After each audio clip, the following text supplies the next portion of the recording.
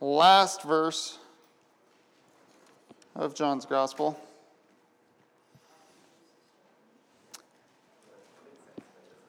But let's pray. Father, we thank you so much. You are a great and mighty God. And Lord, I pray that you'd give us boldness in these last days. And as our country is in turmoil and seems to be getting worse and worse, as our world gets worse and worse, Lord, we know that your return is drawing near. So help us to be ready. Help us to be about your business, Lord, not our own. And that we'd redeem the time, Lord, because the days are evil. Every single day, every moment that we have. Lord, whether that's by prayer, sharing your word, just talking about you. And so we praise you, Jesus, in your name. Amen. All right. Geez, I'm having all kinds of technical difficulties today. So John 7, verse 53. So I don't know why they put 53 and verse 1 in two different spots. It's like one sentence. So it's just kind of crazy to me. Who was it? Stephanus, who was riding on his horse doing this? Trying to see where he's going to put the verse. That's the scholarly joke, I think. So, okay, so John 53. Let's read the whole passage. This is the woman caught in adultery. It says, "And everyone went to his own house, but Jesus went to the Mount of Olives. Now early in the morning he came again to the temple, and all the people came to him, and he sat down and taught them. Then the scribes and Pharisees brought to him a woman caught in adultery, and when they had set her in the midst, they said to him, 'Teacher, this woman was caught in adultery in the very act. Now Moses in the law commanded us that such should be stoned, but what do you say?' This they said, testing him, that they might have something of which to accuse him. But Jesus stooped down and wrote on the ground with his finger, as though he did not hear. So when they continued asking him, he raised himself up and said to them, 'He was without sin among you. Let him throw a stone at her first.' And again he stooped down and wrote on the ground. Then those who heard it, being convicted by their conscience, went out one by one, beginning with the oldest, even to the last. And Jesus was left alone, and the woman standing in the midst. When Jesus had raised himself up and saw no one but the woman, he said to her, 'Woman, where are those accusers of yours? Has no one condemned you?' She said, 'No one, Lord.' And Jesus said to her, 'Neither do I condemn you. Go and sin no more.' Then Jesus spoke to them again, saying, 'I am the light of the world. He who follows me shall not walk in darkness, but have the light of life.'" So you may have a note in your Bible if you have the New King James's note says over 900 that this is passage from 753 to 811 are omitted in in the oldest manuscripts, but it says it is present in over 900 manuscripts. So there's some dispute whether this should be in the Bible or not. There are about 6,000 different Greek manuscripts, just Greek. Okay, manuscript just means it was written out by hand. There's about 28,000 total of manuscripts that are written out by hand, but that includes Latin and the Peshitta, which is Aramaic, different languages and stuff like that. But so more than any other ancient document in history do we have of the New Testament. So more manuscripts than anything else. Homer's Iliad, I believe, is second. It doesn't even come close. It's like a few hundred manuscripts, next to the Bible, which is thousands of manuscripts. So they dispute it because it's not in some of the oldest manuscripts. These are usually Alexandrian manuscripts. People get all caught up in which manuscripts you should use and stuff like that. Personally, I'm like, we got a plethora of them. It's so awesome that we have so much evidence for what the New Testament says. We could get all caught up into which one we should use. And you got the Textus Receptus guys, which the New King James uses, the Old King James uses. Then you have the guys who are only for the critical text. And, when I read my New King James and I put it against a New American Standard, there's really not a whole lot of differences. Some minor details, stuff like that. But nothing that I think we should fight over. I use the New King James because you have so much information in the translator's notes. That's one of the reasons. I think it's an excellent translation, too, very accurate. and stuff like that. So those are the primary reasons why I use a New King James. But again, this isn't in the oldest manuscripts. So this text is actually found in a couple different places. At the end of John's Gospel, so it's like somebody almost forgot it and then put it in, or they thought, well, this should be in here, so I'm going to put it at the end of John's Gospel. Others put it at the middle of chapter 7, so after the middle of the feast. We read that already a couple weeks ago. And also in Luke 21:38, it's found. So some say, well, this is evidence of a text trying to get into the biblical text. So should it be there or not? I'll let you guys be the judge. Another group says,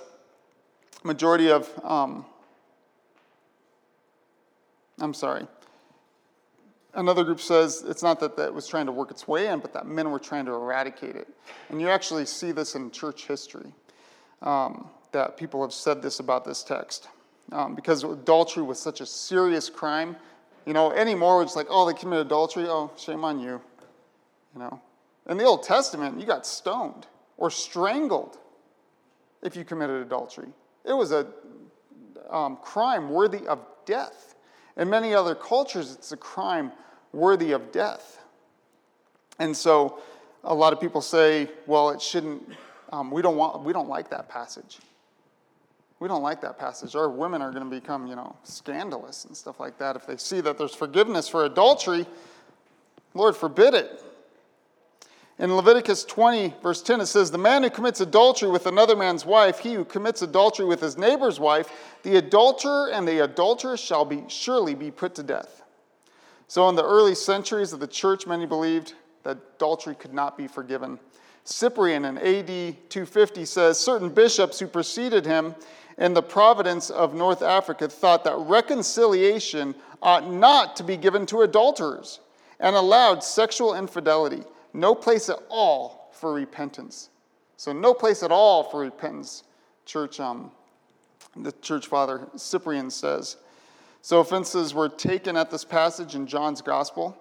Ambrose in 375 AD, who was the bishop of Milan, says while commenting on David's sin with Bathsheba, he says, in the same way, also the gospel lesson which has been read may have caused no small offense to the unskilled. So they were basically saying that at this text in John, that people are offended by it. Those who are unskilled, who don't know the gospel, who don't understand the Bible, that they're offended by it. In which you have noticed an adulteress was brought to Christ and dismissed without condemnation. Did Christ err that he did not judge righteously? Is it not that such a thought should come into our minds? Augustine, St. Augustine, in about 400 AD says, certain persons of little faith, or rather enemies of the true faith, fearing, I suppose, lest their wives should be given impunity in sinning, removed from their manuscripts the Lord's act of forgiveness towards the adulteress, as if he who had said, sin no more, had granted permission to sin. So he had noticed in some manuscripts that this text was missing, and he says they removed it, lest their wives be given over to impunity. Jerome in 385 AD, who translated the Greek into the Latin, which is called the Vulgate, it's the one that the Catholic Church used for thousands of years. He says, in the Gospel according to John, in many manuscripts, both Greek and Latin, it is found the story of the adulterous woman who is accused before the Lord. So he says in many manuscripts. So he defended it. He believed it should be there. An interesting one is in AD 230. This is the earliest one I could find where this is mentioned, which most of the manuscripts, it's not till after 400 AD that you see this come into play. So it's really interesting that there's something from the middle of the 3rd century, so 230 AD. It's called the Diascalia. It's kind of resembles the Didache. Aaron will know what that is. Maybe somebody else will too. It just means teachings, but it's not the Didache. It's something different. And it was supposed to be written by the apostles. It's not. It's more of an apocryphal type writing. But since its early date and it includes this passage, it kind of gives evidence to support it. So it says in the Diascalia, it says, to do as he also did with her that had sinned, whom the elders sat before him, and leaving the judgment in his hands departed. But he, the searcher of hearts, asked her and said to her, Have the elders condemned thee, my daughter? She saith unto him, Nay, Lord. And he saith unto her, Go thy way, neither do I condemn thee. So, I don't personally see any reason why this would be a made-up story. Okay? That's kind of insane to me to say that somebody made this story up when it would be such an offense to those who read it, right? So I would tend to agree. If it's not actually part of the text, okay? I'll leave that open. That's not actually a part of the text. If it's not part of the text, I believe it's still a true story, as do most commentators and scholars. That it's a literal account. It's a true account of Jesus with this woman who's caught in adultery. I'm just going to say I believe that it should be there. You know? It's such a powerful story. Exegetically, it's powerful. Aaron taught on it a while back, and you just saw him pulling out of the text and reading throughout the Old Testament and everything, and just how powerful it was. D.A. Carson, R.C. Sproul, John MacArthur, the team of professors at Moody Bible College, all believe that it's a true account and is none the less than the Word of God. You know, so there are tons of reasons to say this is Scripture. I do, after reading it over and over again and reading the surrounding text, to me it fits. All right, to me it fits. But it says in verse 53 of chapter 7, and everyone went to his own house. Then verse 1, but Jesus went to the Mount of Olives. Why did he go to the Mount of Olives? What's on the Mount of Olives? The Garden of Gethsemane. All right? That's what's on the Mount of Olives. There's an olive grove there called the Garden of Gethsemane, where Jesus prays before he's crucified. And when we see him in that garden, they say Judas takes them there because he knows Jesus is always there. That's one of his favorite places to pray. And so Jesus goes there alone. Everybody else goes to their own house. I tell you what, that is the life of a man of God. You'll be alone. If you truly seek the Lord, if you truly want to walk with him, you're going to be alone. That's why it's so important that we come together. You guys should be craving this time to spend with each other. Craving it. Waiting for it day by day, week by week. Can I tell you what? When I go to work, I'm alone. There's not other believers there. Maybe a couple. And I crave fellowship with them. There's one old lady. Her name's Velma. And every time I see her, it's just like a party. You know? So we start talking about Jesus, and she's 80, maybe 90 years old. You know? She's just... But there's that communion of the Spirit the moment we speak to each other. Crave that time. But the rest of the time, I'm alone. I think it was my boss came in this week. He's all, what's the word? I'm all, Genesis through Revelation. And he's, what? I'm all, Genesis through Revelation. That's the word. And he goes, well, what'd that ever do for me? And I tell you what, my anger just burned. I was so angry. Not necessarily at him. Kind of. I mean, like, how selfish can you be? You know the Bible is the Word of God. Deep in your spirit, you know. I just did a wedding on Friday night. My wife and I were talking about it. It's like everybody there knows that what I gave them was the Word of God. There was a response. My wife was saying a lot of people looked really uncomfortable, which you know you really want to do at a wedding. Make people uncomfortable. Seriously. Because you're giving them the Word of God. There should be a reaction. And so I'm happy for that. Be uncomfortable. Deal with it. And then come to faith in Christ, I pray. But we are so alone. And that's why it's so important that we spend time together when we can. On Wednesday nights, Sundays. Be united together in fellowship and prayer, praying for each other. Lifting each other up to the Lord throughout the week, even. But he's alone. Everybody else has gone to their comfortable places, to their own houses. And Jesus is on the mountain praying. can only imagine what he's praying. What did he say in the last chapter? What's the great thing that he proclaimed? He said in verse 37, "If anyone thirsts, let him come to me and drink. He who believes in me, as the scripture has said, out of his heart will flow rivers of living water." So he had proclaimed this in the temple courts. Thousands of people heard him. I can only imagine he's praying for all those that heard his message. I can imagine he's praying for his disciples. I can imagine he's praying, getting prepared for what's going to happen on this day, when the Pharisees try to trap him again, want to put him to death. I can only imagine he's in silent worship to his Father. Communion. Just praying, spending time with his Father.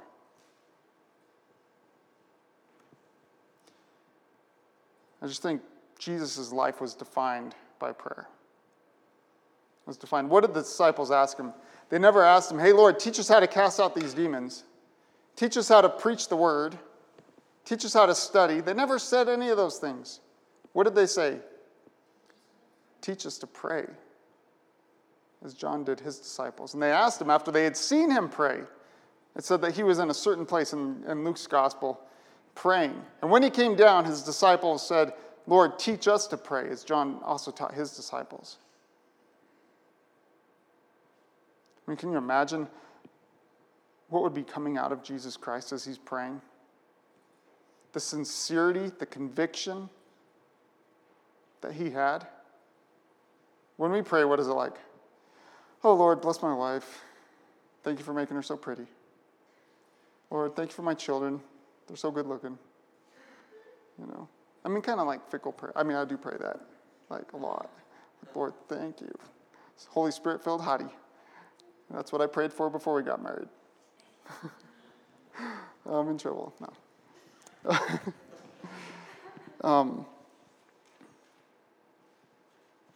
But so many times our prayers are fickle. We need to know how to pray. Pray with boldness, compassion, with sincerity. Right? And what is it when a Christian is not in prayer? When he's not relying on the Lord, or she is not relying on the Lord continually. What is that? It's sin. I'd say it's pride. To think you need to pray less than Jesus Christ did, that's insanity. The stench of our pride ascends up to heaven. It's a stench in the nostrils of God. How much do you rely on him? Jesus spends nights in prayer. I've tried to be spiritual like that before, and I just fall asleep. But I tell you what, if I knew the presence of God like Jesus did, if I really knew God the way Jesus does, I tell you what, my prayers would be a whole different thing. That's why we must search him out, seek him out, to really know him. To really know him. So verse 2, it says, "Now early in the morning he came again to the temple, and all the people came to him, and he sat down and taught them. Then the scribes and Pharisees brought to him a woman caught in adultery. And when they had set her in the midst, they said to him, 'Teacher, this woman was caught in adultery in the very act. Now Moses in the law commanded us that such should be stoned, but what do you say?'" Now just imagine this. This woman is being brought in. She's being drug in, perhaps barely hanging on to her clothes, maybe onto a sheet or whatever it is they gave her after she's caught in the very act of adultery. She's tossed down in the middle of the temple courts, probably the courts of women. Jesus is there. He's been teaching. She slumps over in fear, knowing that she is condemned for what she has done, knowing that she should probably condemn herself and say, "Woe is me. I'm a dead woman, and I should be." Imagine all this condemnation being heaped upon her. And they dump her on the ground before Jesus. She's seen the cruelty of these men, probably of the religious leaders. Some believe that the man was one of these religious leaders, which wouldn't be surprising. And they put her down before Jesus. And I'm sure she had heard about him. The entire world's heard about Jesus at this point. All of Jerusalem is in a stir about who this man is, who performs miracles and confronts the religious leaders, turns over the tables of those who buy and sell in the temples, who's shouting out in the temple, "Whoever is thirsty, come to me and drink," claiming that he is God, saying that he is the Son of God, and there's no one like him. Just imagine, she's heard all this. And now she is put before him. And is she going to be filled with terror at that thought? Or is she going to be filled with hope?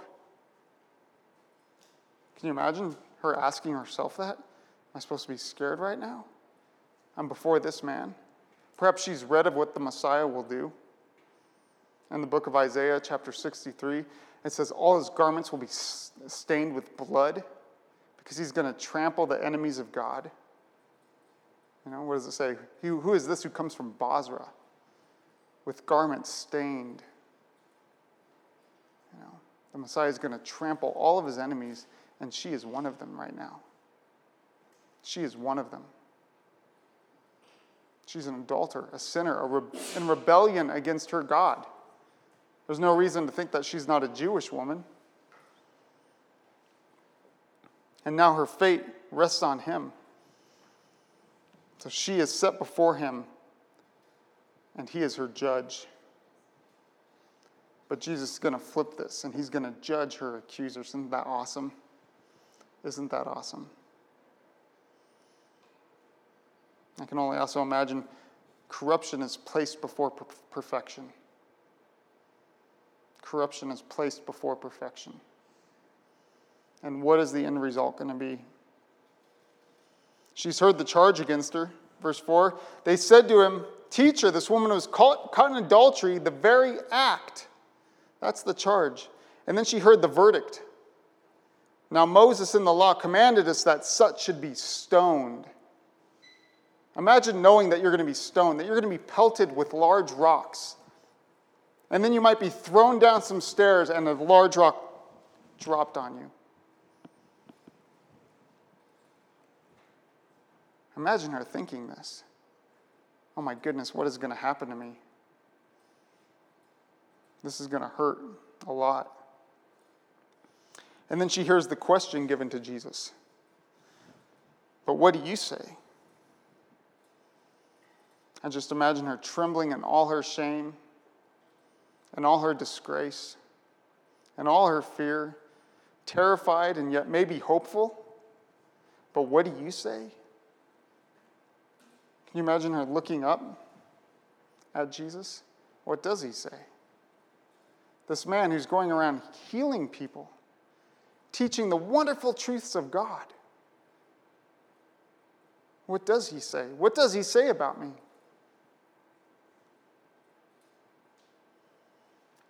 And on the other hand, these men who had brought her are unjust because they only brought her. They get bribed by the man who was with her. Was he one of their friends? One of their companions? So where is he? The law says both are to be stoned. It says if a man is found lying with a woman, in Deuteronomy 22:22, if a man is found lying with a woman married to a husband, then both of them shall die, the man that lay with the woman and the woman. So you shall put away the evil from Israel. And in the law, you also know that this was supposed to be inspected to find out if this is true, if the witnesses are telling the truth. Okay? There was a procedure and stuff like that. And then verse 6 back in John, it says, "This they said, testing him, that they might have something with which to accuse him." Now here's the trap. If Jesus says, don't stone her, then he's unjust. Right? She has sinned a sin worthy of death. Worthy of death. So if he says, don't stone her, forgive her, then he's unjust. He's an unjust judge. Okay, like we've talked about so many times here. If somebody commits a horrible crime, kills people, does whatever, and then they're brought before a judge, and that judge says, you're fine, just go ahead and go. I know you won't do it again. I know you feel bad, shame on you, just go. Then he's an unjust judge, right? On the other hand, if he says, stone her, then he's guilty before Rome, because Jerusalem or Israel did not have the right to put anybody to death. Rome had taken that from them. It was now their right because Israel belonged to Rome. And so either way, Jesus' answers is going to be wrong. Okay?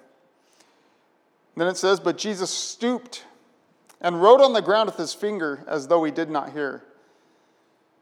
Do you know what Jesus wrote? No, you don't.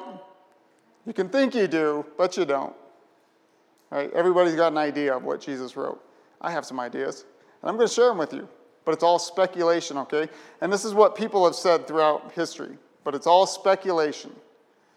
All right? Number one, some believe he was writing down the 10 Commandments. I think that's a really good one. Just writing down the 10 Commandments in the dust. The 10 Commandments were inscribed by the finger of God. And here you have the finger of God on the temple floor, inscribing into it, into the dust. Another time we see the finger of God written in the book of Daniel. So I want you to go to Daniel chapter 5. Daniel chapter 5. Right before Hosea. Is that right? Yeah, before Hosea. Right after Ezekiel.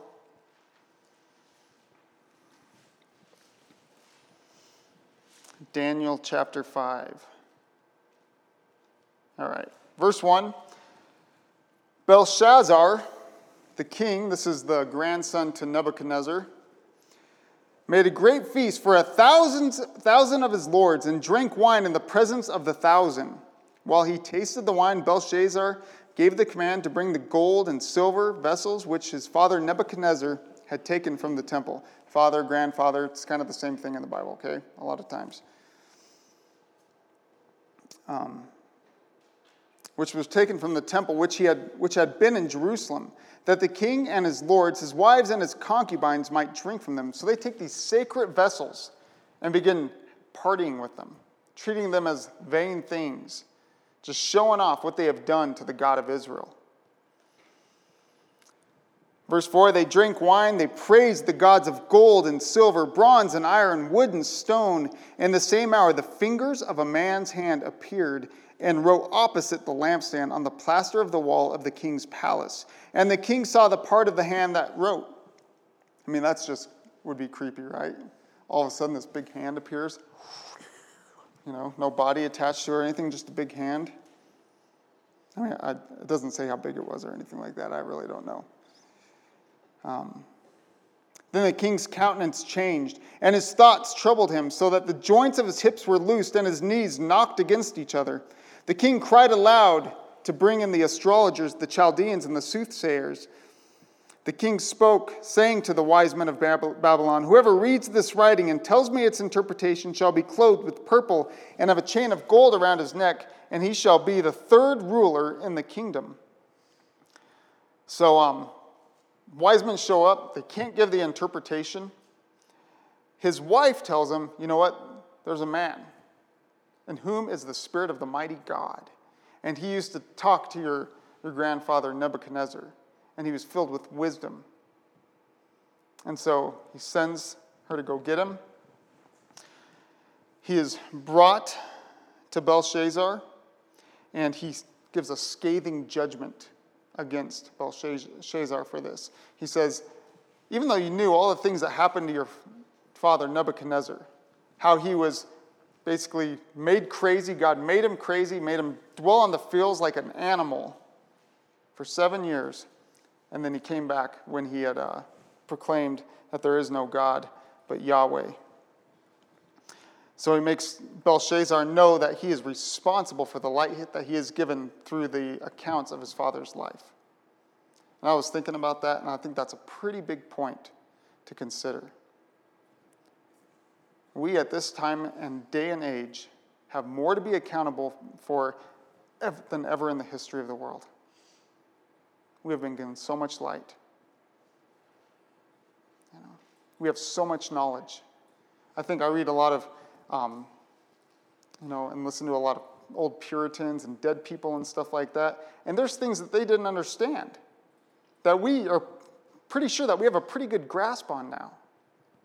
We have been given so much light and received so much light, and therefore we are accountable for that light that has been given us, just like Belshazzar is. Then verse 22 in chapter 5 of Daniel, it says, "But you, his son, Belshazzar, have not humbled your heart, although you knew all this, and you have lifted yourself up against the Lord of heaven. They have brought the vessels of his house before you, and you and your lords, your wives and your concubines have drunk wine from them.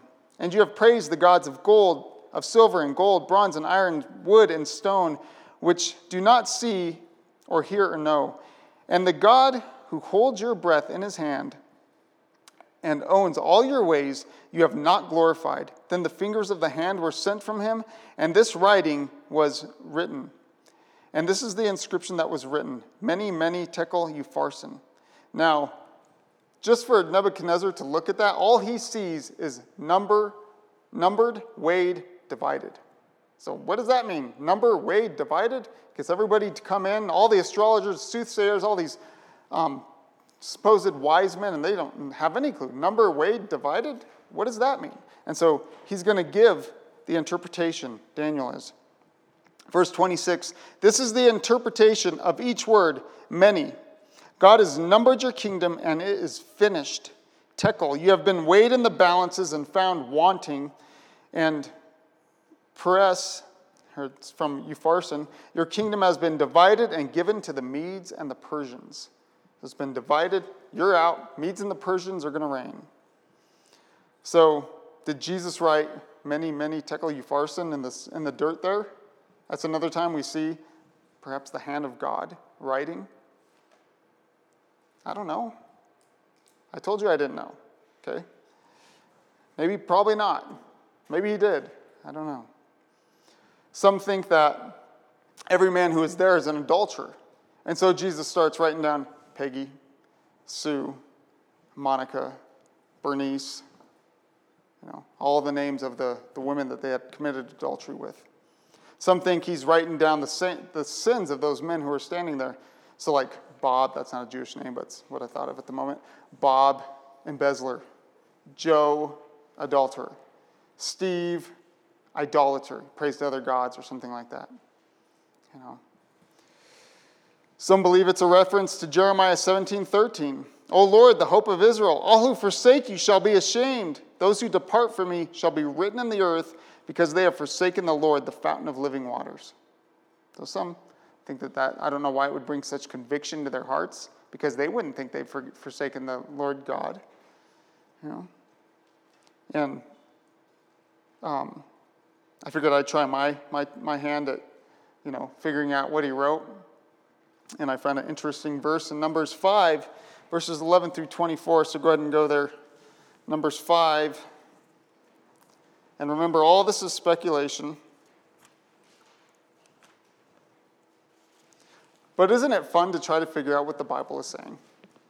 I mean, it's so awesome to be able to go back and forth and compare things and do the work of studying the Scriptures. And so it's kind of my point in doing this.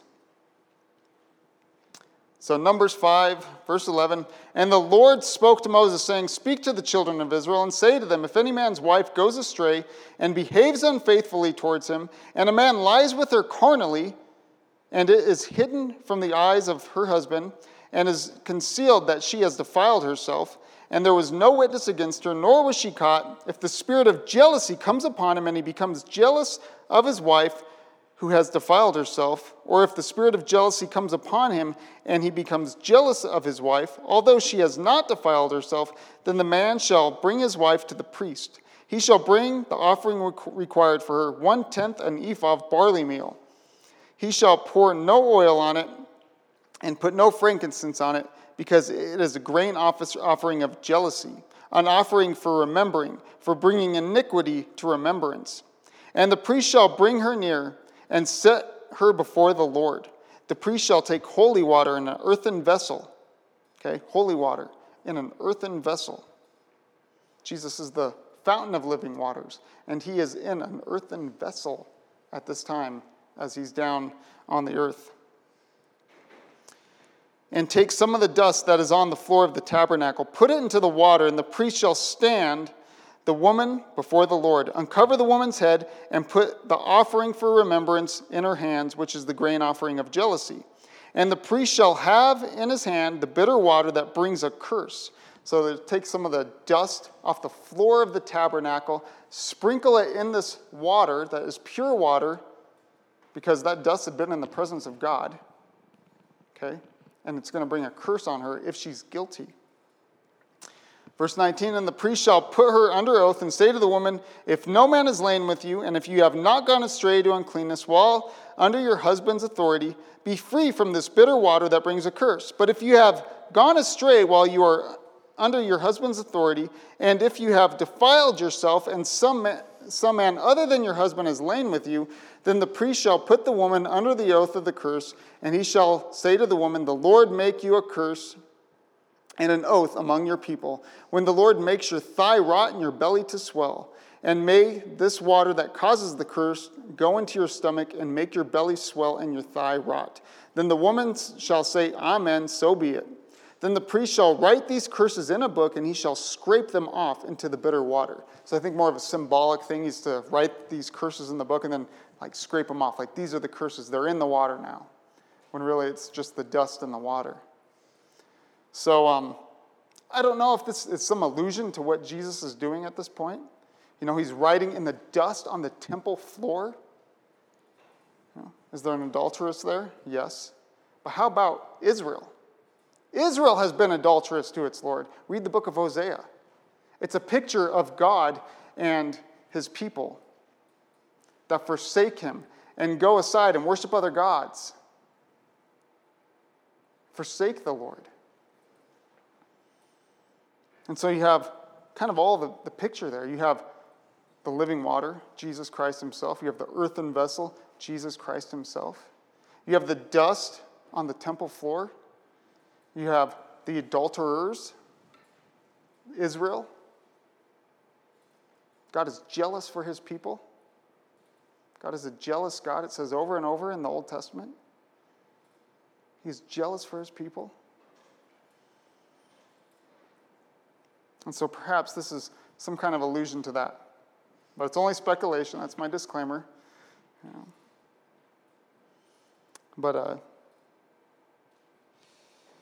So let's go on. Verse 7. When they continued asking him, he raised himself up and said to them, he who is without sin among you, let him throw a stone at her first. So there's, again, a lot of speculation to know what he wrote. But whatever he wrote, he stands up and he says, whoever's without sin, and they all see what he's been writing. And I don't think he's doodling like some people say. He's making a little house and, little flowers and stuff like that. No, it says he wrote on the ground. So just stick with that. And he says, he who is without sin among you, let him throw a stone at her first. What powerful words. I'm sure the woman who, by the way, is not Mary Magdalene, as the Catholic Church says. Mary Magdalene had 7 demons in her that Jesus cast out. I don't see any demons in this woman. She's an adulteress. 2 different people. Just lost my place. But I can just imagine her on the ground, afraid to look up, wanting to know what's going to happen to her, but so fearful that somebody's going to pelt her with a stone. Because Jesus said, go ahead. If you have no sin. If you're without sin. And perhaps the sin that he's speaking of has to do with something he wrote on the ground. I don't know if it meant sin ever. Because the religious leaders were given authority by God to enact capital punishment on people. Perhaps they had taken a bribe.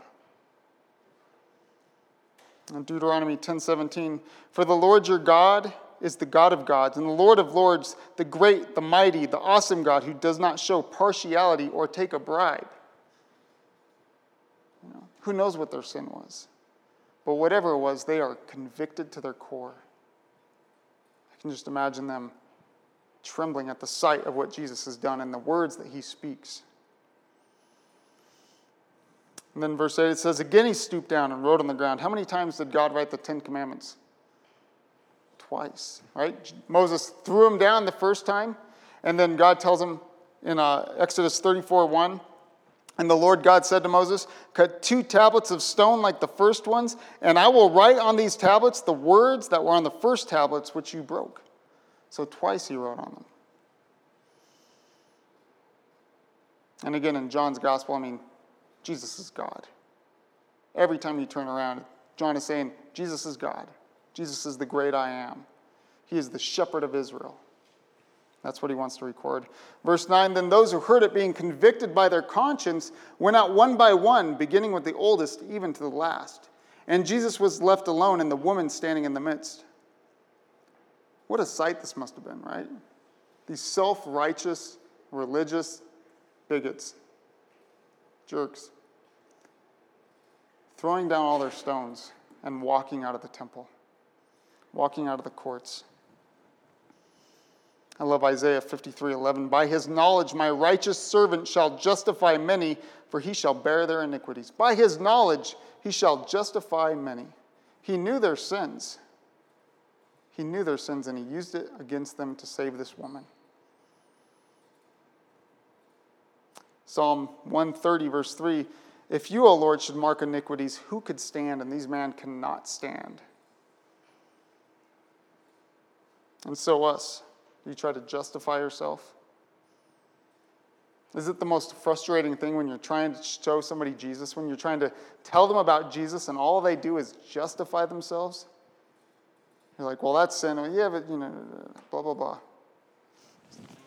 I just want to slap them silly. Like, you have to see your sin. You have to see your need. You must, or you're going to burn in hell forever. Forever. Jesus said in Matthew 12:36, but I say to you that for every idle word men may speak, they will give an account in the day of judgment. For every idle word, for every empty word, perhaps even for the words that they don't speak. Like Jesus is Lord, save me. They will have to give an account. And the only way to be found righteous in him is to be hidden in him, right? Hidden in Christ. Covered by the blood, by his sacrifice. It says in Colossians 3:3, for you died and your life is hidden with Christ in God. But just wonder why the oldest first. Maybe they were the ones who actually witnessed this. Or perhaps as you get older, you get a little bit more humble, maybe. I don't really see it with these Pharisees, though.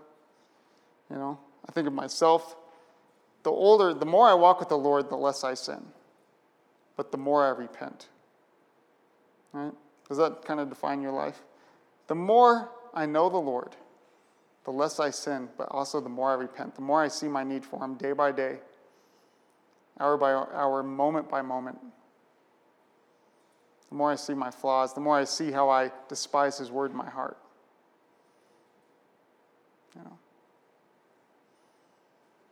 And so perhaps they just have a bit of maturity that the younger men don't. Verse 10, when Jesus had raised himself up and saw no one but the woman, he said to her, woman, where are those accusers of yours? Has no one condemned you? And the word woman here, it's respectful. It's what he called his mother before he made the water into wine. He said woman. Not woman? Woman. And she said, no one, Lord. And a lot of commentators say she's probably just saying sir. I don't buy that. I think she's saying no one, Lord. Kyrios. No one, Lord. And Jesus said to her, neither do I condemn you. Go and sin no more. The one who is without sin, the one who has the right to strike her dead, says, neither do I condemn you. Go and sin no more. How could Jesus say that, though? How could he say that to an adulterer? To somebody who's really, truly despised God's word in her heart? who has caused stumbling for a man and his family and for her own family, who has sinned against God. What did David say when he sinned against God with Bathsheba? Against you and you only have I sinned and done this wickedness in your sight. So how can he possibly say, neither do I condemn you? Is he unjust? Is he unrighteous? No. How can he say such a thing, though? When it says in the Word of God, it says, the soul that sins shall surely die. Doesn't it seem like a contradiction? How can he clear the guilty when at the same time he says he won't?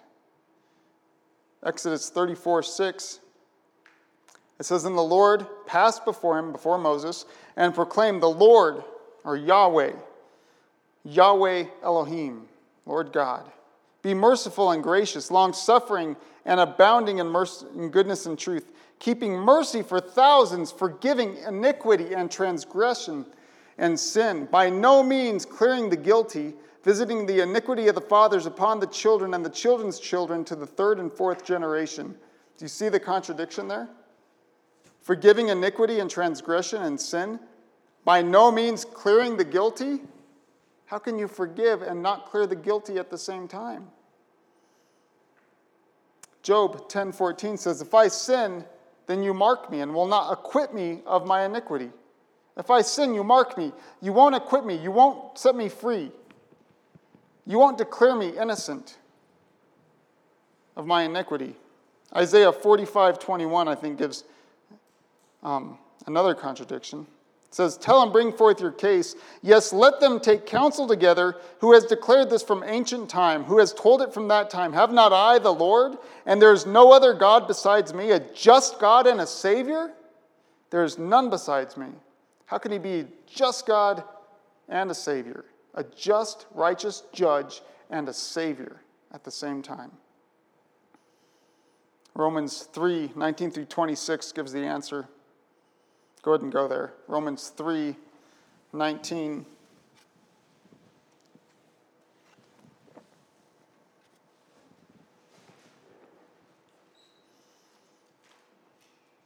Romans 3, verse 19 through 26, it says, now we know that whatever the law says, it says to those who are under the law, that every mouth may be stopped and all the world may become guilty before God. So that's what the law is for, to make us all guilty before God. Therefore, by the deeds of the law, no flesh will be justified in his sight. For by the law is the knowledge of sin. But now the righteousness of God, apart from the law, is revealed, being witnessed by the law and the prophets, even the righteousness of God through faith in Jesus Christ, to all and on all who believe. For there is no difference, for all have sinned and fallen short of the glory of God, being justified freely by his grace through the redemption that is in Christ Jesus, whom God set forth as a propitiation by his blood. You guys all remember what propitiation means?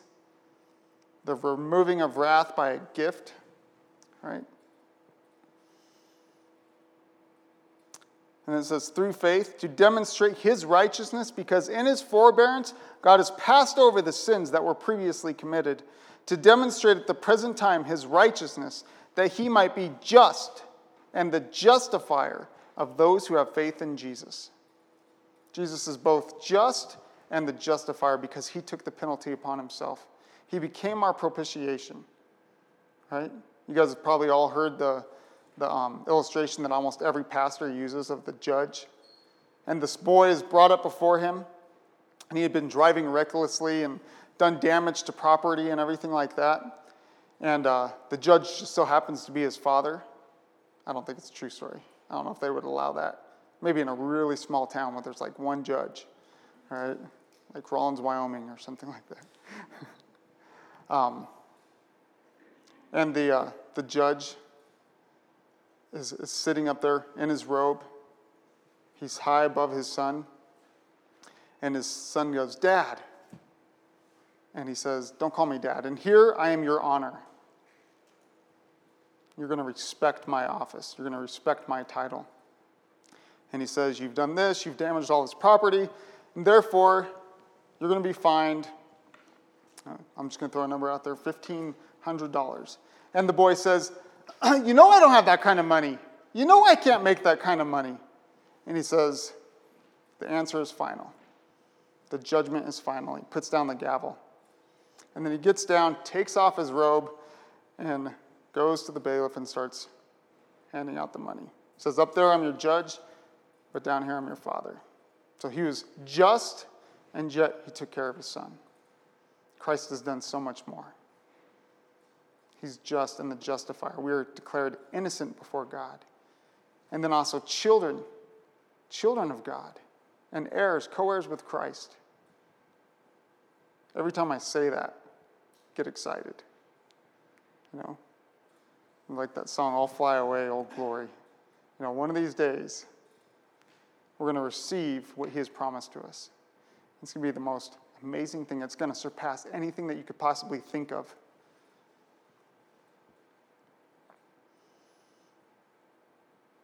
Verse 12, then Jesus spoke to them again, saying, I am the light of the world.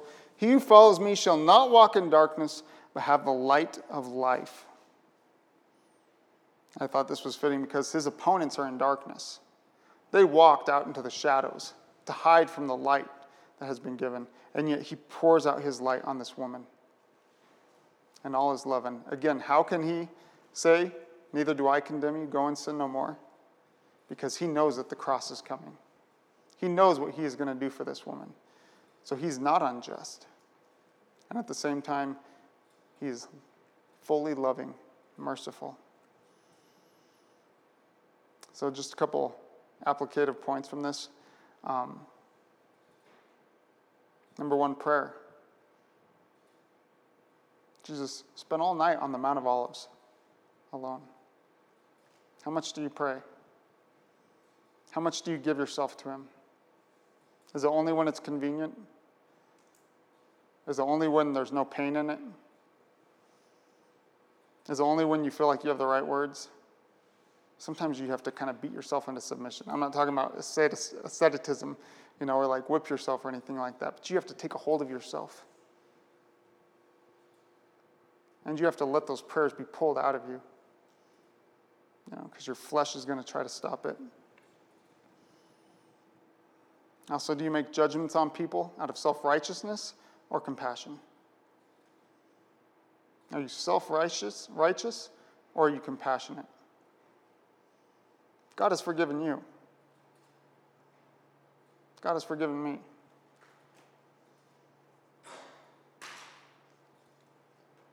More sins against an infinite God than anybody else could ever do to us. So are you compassionate towards those around you? When you see a Christian stumbling and falling, do you judge them and point your finger? Or do you pick them up and love on them?